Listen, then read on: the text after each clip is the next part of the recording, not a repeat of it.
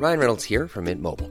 With the price of just about everything going up during inflation, we thought we'd bring our prices down. So to help us, we brought in a reverse auctioneer, which is apparently a thing. Mint Mobile Unlimited Premium Wireless. How to get 30, 30, bit to get 30, bit to get 20, 20, 20, bit to get 20, 20, bit to get 15, 15, 15, 15, just $15 a month? Sold! Give it a try at mintmobile.com/switch. $45 up front for 3 months plus taxes and fees. Promo rate for new customers for limited time. Unlimited more than 40 gigabytes per month. Slows full terms at mintmobile.com. It's The Wonky Show. We're talking about the war in Ukraine, financial sustainability, and a new code of practice on admissions. It's all coming up. I need to be careful because I don't want to be the old man who had his say 3 years ago and is now standing in the background carping about things that are there and things that aren't there. But it would be good if the public finances permitted maintenance grants at some point to come back in. I think a step has been made. A gesture has been more than a gesture. A 75 million fund, speaking from memory.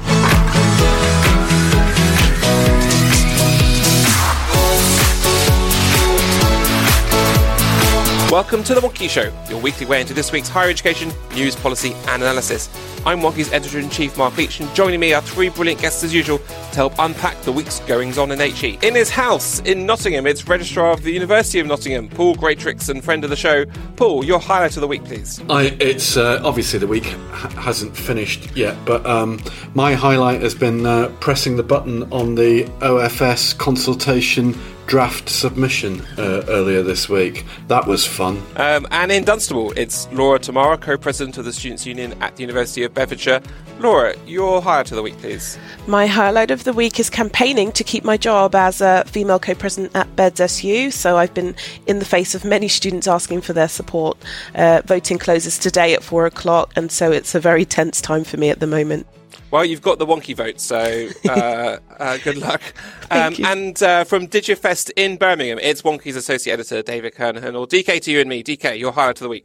People that know me well would know I'm a huge fan of a journalist named Audrey Waters, and it was a delight for me to hear her speak on the topic of hope in these dark times at Digifest. We start the week with the disaster that is the war in Ukraine and the fallout on the higher education community around the world. Well, it's an incredibly disturbing and worrying situation in Ukraine for all of us. It's headlines on the news. It's a deeply unsettling and anxious period for everyone, not least those Ukrainian residents fearing for their lives in the teeth of a Russian invasion. It's incredibly difficult for all of us to process what's going on, and everyone in the UK, I think, wants to do the right thing, and everyone in higher education is looking for ways in which we can help and offer support and ensure that we are doing all that we can to support academics and students in the Ukraine, but also anyone fleeing that country and looking for a safe haven in the rest of Europe. So it is just an incredibly difficult situation, and universities and staff in universities and students in universities are all grappling with ways in which we can try and provide the right level of support for our colleagues and friends in Ukraine. And it's incredibly difficult because we all want to do something. We all want to help in whatever way we can. And yet, part of the challenge, I think, for us is that we can, and indeed we've seen this, and it's right and proper that universities and our representative bodies, Universities UK, and other sector agencies and learned bodies, etc., make very, very strong and very clear declarations of intent around this, condemning the invasion, condemning the behaviour of Russia on this, and looking at all the links we have and trying to find ways to demonstrate our disapproval through whatever means we can. However, these are, gestures at heart, and what we all want to do, I think, is to do things that actually matter and will make a difference. And that's where I think we're all struggling, because government is talking grand words and delivering what seems like, precious little on the ground, particularly in terms of refugees and access to our country in a way that I think the British population wants. But universities want to do more, students want to do more, staff want to do more. So we're all, I think, grappling with how to do better. And there are things we can do. there is an agency called the Campaign for At-Risk Academics, Council for At-Risk Academics, which provides a structured support and exit package for academics who are escaping crises like these. But the scale of this is bigger than anything I think they've ever coped with. So Universities UK, I know, is trying to convene support. Universities are all trying to do their own thing. We want to welcome staff. We want to support them. We want to welcome students. We want to support them. Our visa regime doesn't make it helpful, but I think we all want to do the very best we can. But it's incredibly difficult. And I think, we're all looking for ideas and ways to help, but it just remains an incredibly challenging situation and heartbreaking, actually. And I've never seen anything like it in my career, and I hope I never do again. But we all want to do the right thing, I think. The Council for At-Risk Academics is a brilliant program. I'll put a link in the show notes. It makes me think that, a kind of Council for At-Risk Students, charity would probably be welcome. Caroline Noakes, from the Women Equality Select Committee proposed something similar, saying, maybe we could have some kind of national program for students to come and take up places at UK universities. I mean, enormously difficult to do something like that, but I mean... It would require changes to the visa regime, which would require the Home Office to change its position, right? At the moment, the way in which universities are required to process Tier 4 visas for students would mean that it would be incredibly difficult simply to admit someone, a student studying in the Ukraine at the moment who's no longer able to study because their university's been bombed, to do that simply and clearly.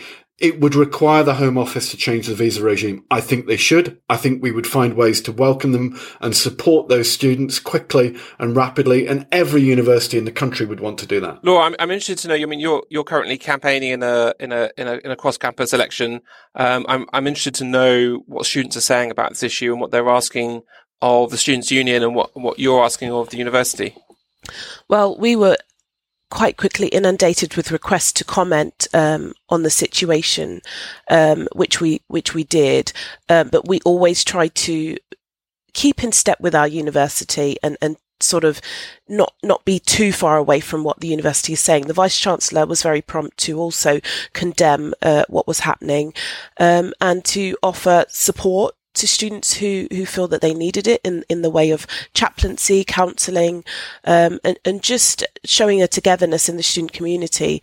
Also yesterday, we received communication that they're being inundated with donations, so much so that they can't actually receive everything anymore and get it off the ground. So we're now being directed to give financial support, and have been given reputable charities to donate to show support that way. I think that's a really important point about the support that we're looking to provide to Ukrainian as well as Russian students and staff, because it's an incredibly difficult and anxious time for them as well. And there are many Russians and Ukrainians in the UK, and it is difficult for them.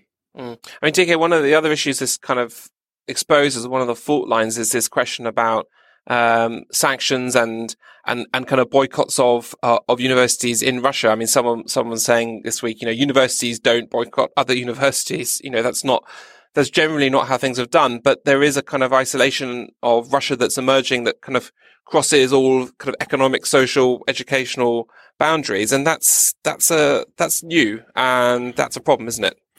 I mean, yeah, there's been a number of things that have concerned me on this. I mean, the real shock for me was the statement by the Russian Union of Rectors.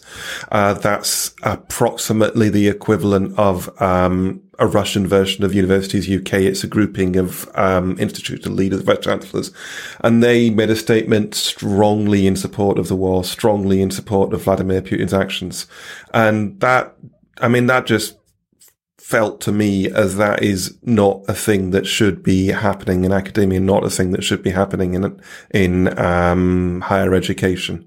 The European universities groups have been quick to distance themselves from those particular universities.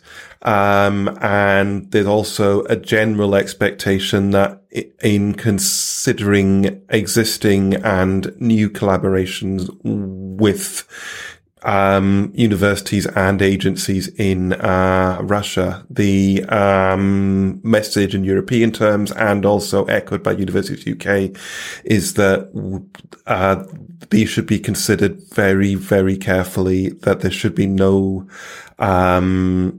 collaborations or working together with Russian state actors, and we should be really careful about the universities that we are working with in Russia. It is a difficult balance. Obviously, the temptation is to try and do everything we possibly can to help the people of Ukraine, the academics and students in Ukraine, and as part of a sector which is global by definition, is built on connection between staff and students in different countries. This is a very, very difficult line to walk, I think. I mean, I read that the statement by the Russian Union of Rectors. It's kind of hard to read because it reads to me like, so, someone writing something with essentially a kind of gun to their head. We want to rally around the president, and the events taking place excite every citizen of Russia, and kind of, making it sound like the idea behind the university system there is to support, it was to instill patriotism kind of almost beyond, deliver higher education. I mean, that sounds to me like, people who have to say that for fear of perhaps their lives, for fear of their freedom, and everything else. So it's very hard to know, isn't it? And where do we draw that line? May I come in? I mean, I think it is genuinely frightening, and it does highlight the fact that, these are effectively state-directed organisations. And I think that's where the break has to happen. But that there are many thousands of progressive academics within Russia who will equally be appalled by this. And it's important that we don't simply cut off all links with those progressive forces in Russia, because there'll be lots of really strong individual relationships. Yeah, presumably lots of active research collaborations going on, presumably things that are live that can't just be stopped between all kinds of different universities, you would have thought. Yeah, we have to be careful though, because some of them may be deemed to be actually security sensitive, and ones that you would have to stop.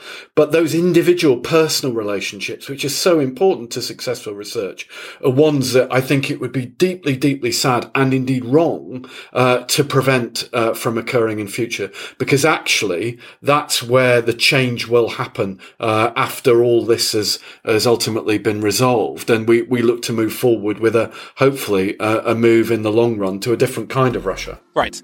Let's see who's been blogging for us this week. Hi there. I've written a blog for 1KG talking about the academic other in university administrations. My name is Muriel. I work for the Open University as a senior management professional as well as a research affiliate in the music department. I suggest in my blog that academically employed staff and research management professionals in fact have more in common than sometimes they would like to think. Both groups care deeply about the quality of research and teaching that happens at our institutions, and indeed also about the knowledge sharing that goes on through them and by them. However, through our internal squabbles, and because we don't necessarily see each other as supporting the same functions, we are doing ourselves a disservice. I suggest in my blog, therefore, that perhaps if we took the time to acknowledge our similarities rather than focus on the differences, we could support the great initiatives that go on at institutions even better still, and dare I say it, perhaps even review a few contracts along the way. Now, earlier in the week, we held our New Rules event, where we unpacked the post-Augar political and funding settlement for universities, and our first big guest was Philip Augar himself. I started by asking him what he thought of the government's response to his review. General perception I have is that the reaction to the government's proposals is pretty much consistent with the direction of UK tertiary education policy for about 50 years, which was an excessive concentration on the HE elements and a tendency to completely wash over what I think is the truly transformative bit, which is the lifelong learning entitlement, how that can reboot further education and reboot the life opportunities for still the vast majority of the population who don't have a degree, and the 50% or so of young people even now who don't go to university. So there has been quite a lot done by the government since our first report. The Skills for Jobs white paper, I thought, was important. The skills bill going through Parliament at the moment is really significant. I particularly like the connection between the sector, employers, and through the skills improvement plans. This is really important stuff. But actually, and it's quite difficult to make the connection. But actually, if you think through the lifelong learning entitlement, that's actually how you do it. That's how you get FE rebooted. There's certainly more to be done in terms of remuneration for staff, training for staff, CapEx, fees, all the rest of it. But the lifelong learning entitlement, the extension of maintenance to part-time, the extension of maintenance to what are currently called non-designated level 4, level 5s. This is actually it's there. It's actually there's a lot already in the pipeline. Why doesn't it get more attention? Well, partly because it's a complicated story to tell. Partly because I suppose the people that write the comment tend to be graduates themselves and to have children who they want to be graduates. Partly because the HE sector is incredibly important to this country. One thing the panel was quite clear to make clear was our support for the sector right up front. We understand the terrific cultural, social, and economic work that the HE sector does. So there's that. It's also that there is no, as far as I know, wonk FE. Is there? There is no. There are no think tanks dedicated to further education. And in fact, if there's anyone out there listening to this who'd be interested in talking to me about setting up a further education policy institute, for example, my website is philipaugar.com. You can leave me a message there, and it's something I want to have a look at over the coming weeks and months. So it's I agree. It's much needed. We talk about that. We talk about that point quite a lot, actually. No, fascinating. Anyone, and genuinely, please loop us in as well. We're fascinated to be part of that conversation. I want to talk about one of the things that wasn't in it, just because it was so conspicuous. The whole of Chapter 7 about student maintenance, and understandably, a lot of the commentary and debate has been about that point since the launch, because it does feel like a huge missing piece of the puzzle. I need to be careful because I don't want to be the old man who had his say 3 years ago and is now standing in the background carping about things that are there and things that aren't there. But it would be good if the public finances permitted maintenance grants at some point to come back in. I think a step has been made. A gesture has been more than a gesture. A 75 million fund, speaking from memory. This is something I hope we can come back to look at in future. When we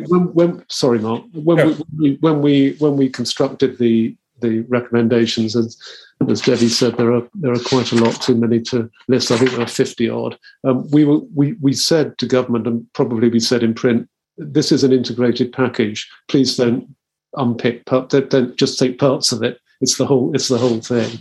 I suppose realistically we never expected that to happen, but it all fits in. It's like a jigsaw puzzle. Now, the National Audit Office has been digging into the financial sustainability of universities. DK, talk us through it.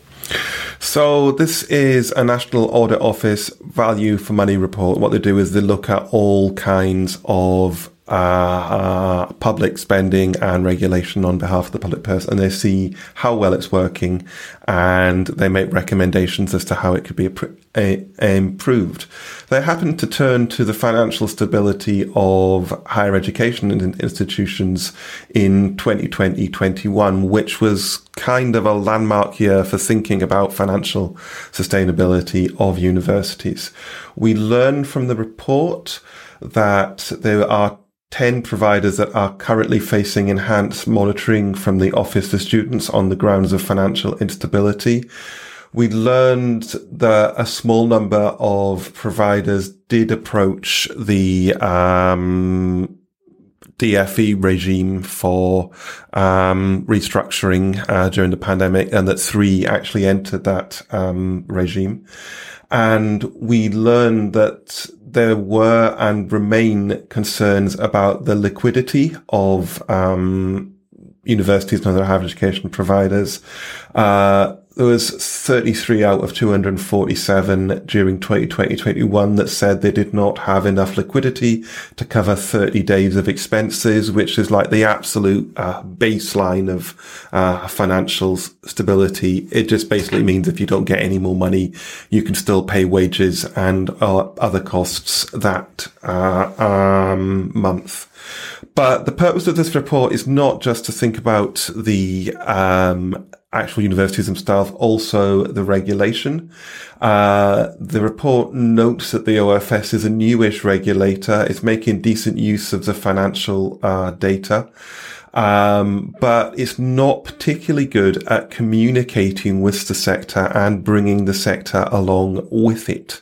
And that, to me, in the face of the numerous ongoing consultations that are being run by the OFS and some of the slightly surprising messages in the Augar response and related things, makes me think that we are turning towards a period of government scrutiny of the Office for Students. We talked on the site last week about the possibility of post-legislative scrutiny of the Higher Education and Research Act. We also are reminded from this report that we are pending a tailored report that's conducted by the DFE on the success or otherwise of the Office for Students.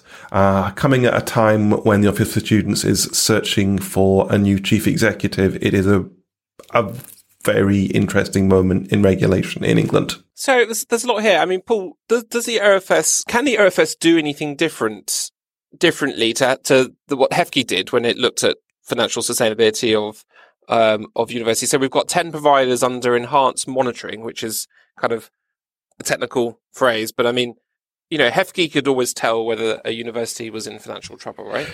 Yeah, and I think the starting point for HEFCE and the starting point for the OFS are very different. In that, HEFCE saw itself as having a role to try and identify these problems as early as it could, and then to ensure that the right steps were taken very quietly, but very appropriately, to make the necessary changes to support people, institutions through those difficulties, always trying to keep it, as low key as possible to avoid, spooking everyone quite reasonably. The OFS, and I'm not criticizing the OFS for this, but, personally, I think that the premise isn't the right one. Its brief is an entirely different one. Its brief is to be a regulator and to treat, without fear or favour, the institutions within its brief in the interests of students, right? Now, you can debate whether or not it's acted in the interest of students, but it does not see itself at all, as HEFCE did, as having a responsibility for maintaining the sector, right? So there is a sense in which if one or two universities completely collapse financially, that's unfortunate from an OFS perspective, but, arrangements will be in place to deal with that. HEFCE would have regarded that as, something of an existential crisis for higher education in the UK, and would have done everything in its power, drawing on other resources within the sector to ensure that didn't happen. And it didn't happen on HEFCE's watch. We've always had predictions of universities going to the wall. It's never happened. And I think that in its limited lifespan, OFS has certainly sought to ensure that doesn't happen. But I have to say, I think it's a bit more, dispassionate about the success or otherwise of higher education in the UK than HEFCE was. And I think that if I were in one of those 10 universities, I'm not, but if I were, I would be even more anxious now than I would have been in the past. But there is much more of this on the way. This is the direction of travel. And I think, potentially the OFS does need to look at this more in the round than on a case-by-case basis. No, I'm interested in kind of, the extent to which you feel that you understand the kind of financial situation of your university, and do you feel like that? Do you feel well briefed and informed? And when I assume you go along to governing body meetings, is there open discussion about these sorts of things? Because previously some of these things have been not exactly hushed up, but it's been less than transparent in some cases, and I think that's led to some financial problems in some universities. Agreed. I'm very much at the table in the room when these discussions are being had. I have access as a governor I'm privy to all of the financial information. I don't doubt that there are conversations that I am not privy to. However, for the purpose of transparency, I believe that my university is compliant, and they are sharing with me the position financially of the institution. So the other arm of this report, of course, is directly concerned with students and the student experience. Finding number 18 is the OFS lacks a strong measure with which to judge the value for money that students get from their courses. And we saw the impact of that in the concerns around the quality of provision during the lockdown phases of the pandemic, and the idea that students could complain if they weren't getting adequate teaching and resources, but they were never told what adequate actually was or what that should mean. Now, the Office for Students, I think, has rightly shied away from a single metric or a compound metric even on the quality of teaching and learning as it pertains to the value for money for a degree. HEPI and the Advanced HE, obviously they have their survey that does look at value for money, and they saw that dip in the survey during and relating to the lockdown phases of the pandemic. The official regulatory position is that it means different things to different people, and it will change for those people over time. But the consequences of choosing to regulate in the way that the OFS has been designed and had conducted itself during its life is that we lose an aspect of students having an understanding of what they should actually be able to expect from their provider, what they can reasonably ask for, and of the regulator having a more direct line into what is actually happening in the Zoom classroom or on the VLE.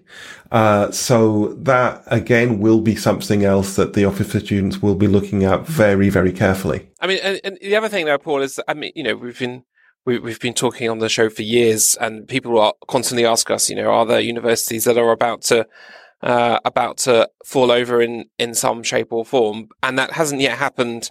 And although there's obviously some liquidity problems in a bunch of providers, I guess this kind of confirms that we're not staring down the barrel of a widespread institutional failure. Not yet. But if you look at what's coming down the track right now, I'm a bit of a Cassandra on this, I must admit. But you look at what's coming in terms of the inflationary pressures hitting universities, and I know we've still got ongoing disputes in parts of the sector around pensions and around pay.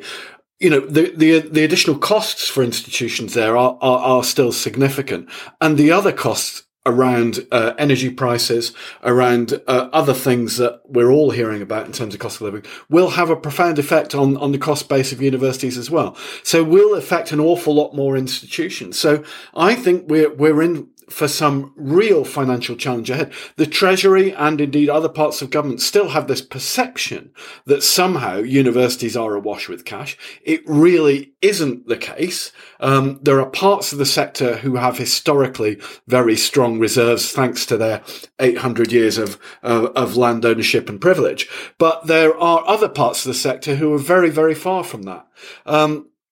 But I do think, going back to the regulatory argument, right, I am yet to see any piece of the regulatory architecture which has actually demonstrably enhanced the student experience in a classroom, right?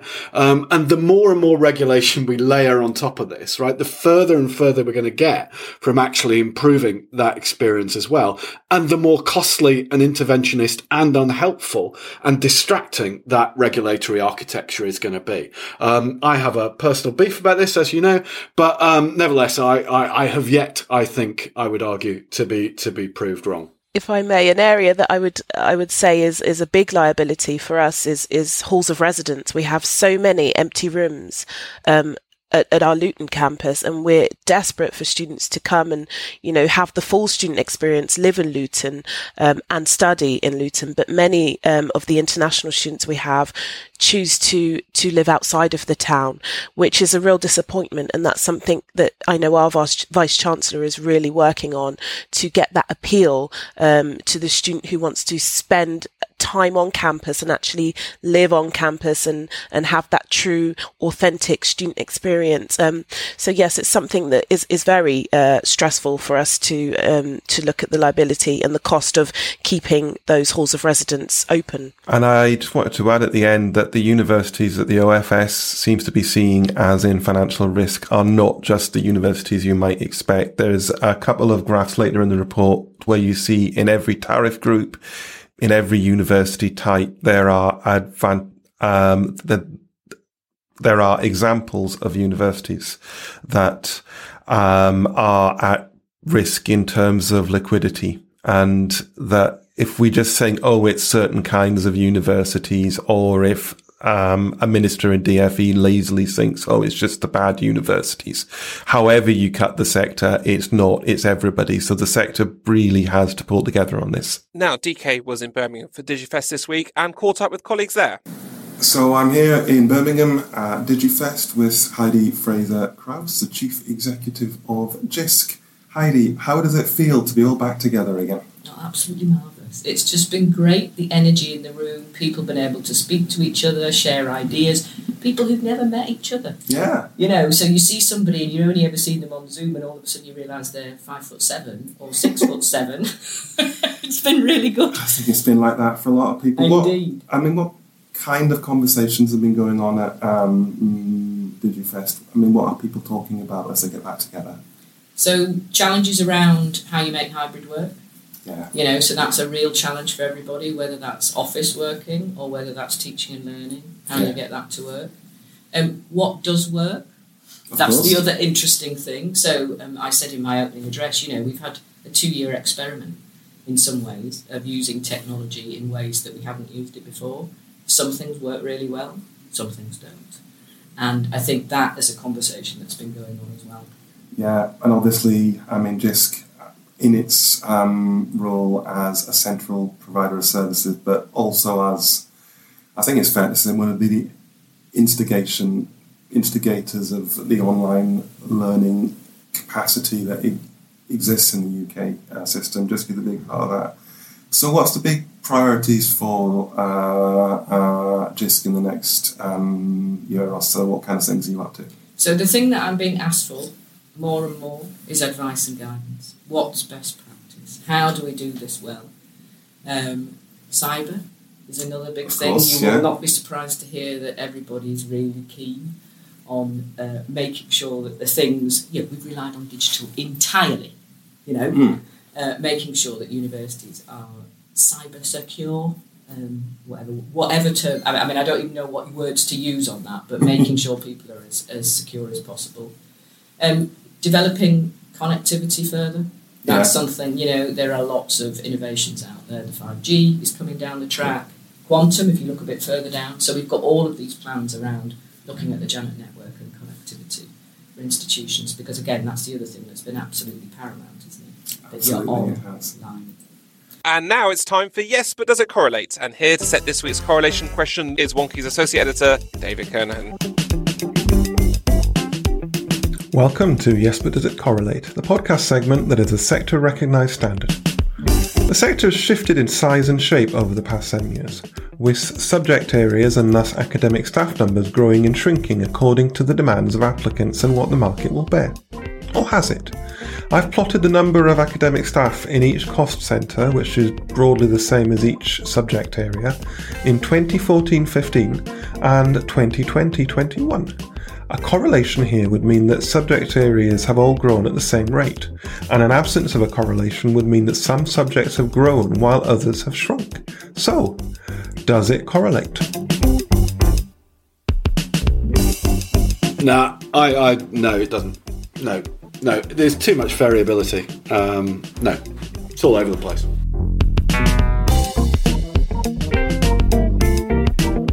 I would say no. The answer here surprised me quite a lot. R squared is 0.98, a very, very strong correlation. This does hide some interesting movements though. For instance, the number of academics in health and community studies has fallen between 2014-15 and 2020-21. The graph on the podcast page offers a range of filters to give us some further insights. We learned, for example, that computer science has seen the largest growth in academics to under 25 years old over this period, and that there are more academic staff in business studies over 66 years old than in any other subject area. The data is from the HESA staff collection, and where the data doesn't exist, I've not plotted it. Now, Universities UK is out with a new admissions code. Laura, what jumped out at you? Well, I think this is very overdue, to be honest. So the UUK has launched a new fair admissions code of practice. It's a set of self-regulatory principles. And this is going to be developed in consultation with applicants, school leaders, and sort of the admissions team. So the code is going to be referenced in the UK admissions principles. And the reason I say it's long overdue, because often these conditional offers can feel like a dodgy phone contract in that you're locked in and unable to even think about going elsewhere.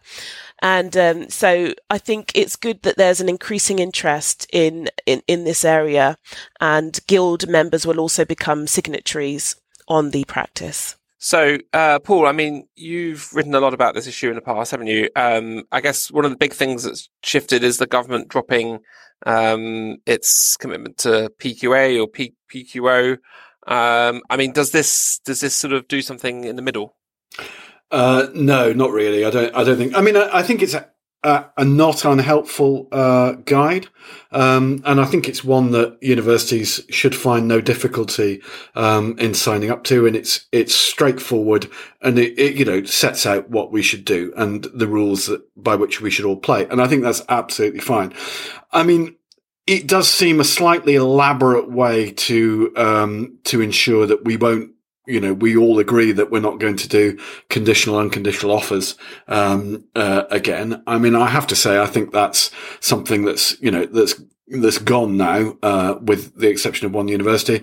It would be easier just to focus on that and say, no, agree, we'll never do it. But anyway, we've got a load of, extra stuff here, which is pretty straightforward. I am disappointed about the PQA issue. I mean, I always resented it being, the suggestion that somehow government was going to impose it on us and they were going to tell us how to do it. It's one of the former Secretary of State's great initiatives, for which he has thankfully been richly rewarded with a knighthood. But to be told what to do in admissions is always an irritant for universities. But nevertheless, I think from my point of view, it's still the right thing to do. However, it's dead in the water now. I still think universities have it within them to decide that they want to do it in, 5, 6, 10 years time, wherever it might be. And it would be a rational alternative to where we are now. However, I'm in a minority of roughly 2 or 3 on that, in the entire sector. And therefore I'm going to shut up about it now. Thank you, Paul. From my perspective, just looking through this iteration of the Code of Practice, it's not really changed substantially from other iterations. We're still dealing, aside from the conditional, unconditional stuff, which we talked about, we're still dealing with broadly the same issues as we were dealing with in the old days when agencies like the Supporting Professional Admissions, or SPA, walked the earth, and we did take admissions practice seriously as a thing in its own right. as is probably clear to everybody, I'm pleased that we didn't go down the road of PQA and PQO. But the stasis in admissions, I think it doesn't help the sector. There is a sense in which the system has become ossified, and that when we face the real changes in 2025 with modular admissions and modular applications as a part of the lifelong loan entitlement and associated measures, universities are going to have to move very quickly to consider and understand new ways of managing admissions.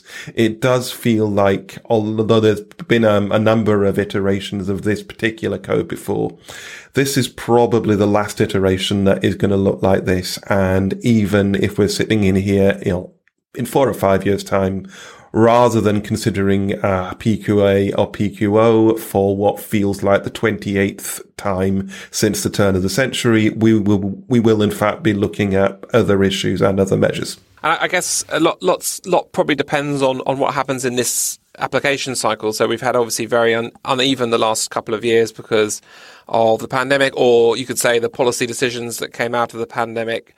I guess, is there a risk that the issue starts rocketing back up the kind of wider news and political agenda? And I guess is the question about conditionals or not start to become political again?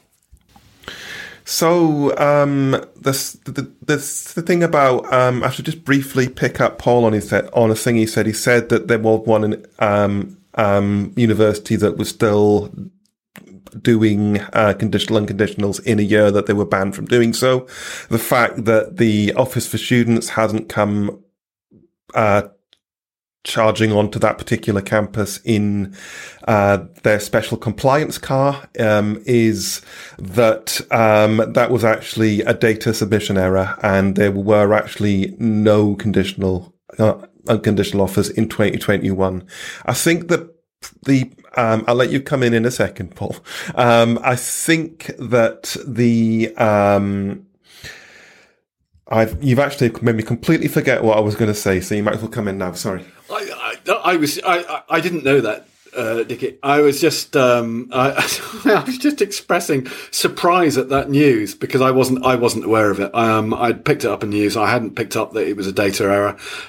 So I was expressing surprise. Okay, thank you, Paul. Well, I think that we've all learned if it's not been covered in wonky, it's not a thing. If it relates to data, and I think that's a sensible definition to go forward. In terms of the political pressure on university admissions, arguably the pressure in the last couple of years was not on admissions as a process in itself. It was on level 3 qualifications and level 3 attainment, and understanding the way that reflects on the potential of somebody to go forward and succeed in higher education. Obviously with the interest in the threshold, that's going to put even more pressure on level 3. God forbid we have another round of COVID with everything else that's going on as well. But the severe pressure that a threshold that would mean that a person could or could not go to university would place on a teacher awarding a grade. This is a decision that will profoundly affect somebody's life course. That's going to put some pressure on level 3. I think in this country, we're long overdue a proper look at qualifications at level 3 and level 2. We specialise far too early. We focus on high stakes exams to the detriment of all other forms of understanding and supporting learning. We're starting to see movement on this in Scotland. They're going back to the curriculum for excellence, and that kind of thinking about a wider experience of compulsory education. I do hope eventually that we'll start thinking about that in England and maybe end up actually abolishing A-levels, something which is long overdue. Completely agree with that. Can I just comment, follow up that? Because I think that, pending that longer term structural change in compulsory education, I do think the issue for institutions is about having an approach to admissions and the whole process which is both as predictable in a very turbulent environment as it can be, but also, ensures that everyone plays by the rules and that students are not, and applicants are treated fairly and equitably across the system. And that's what part of what this is intended to achieve. Because what we don't want to do is to see universities going maverick, coming up with their own rules, breaking all the rules, and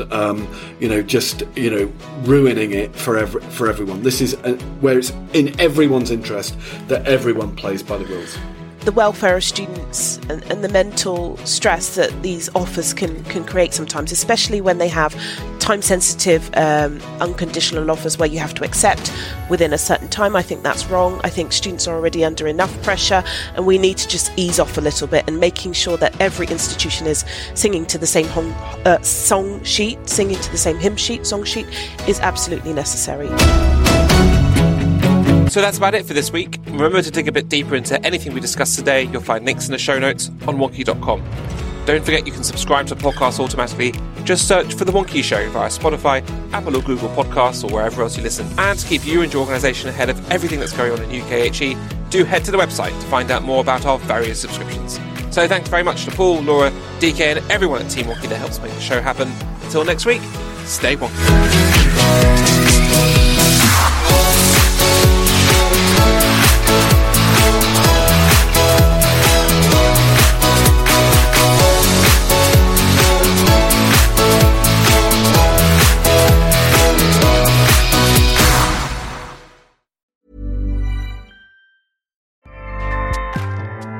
Acast powers the world's best podcasts.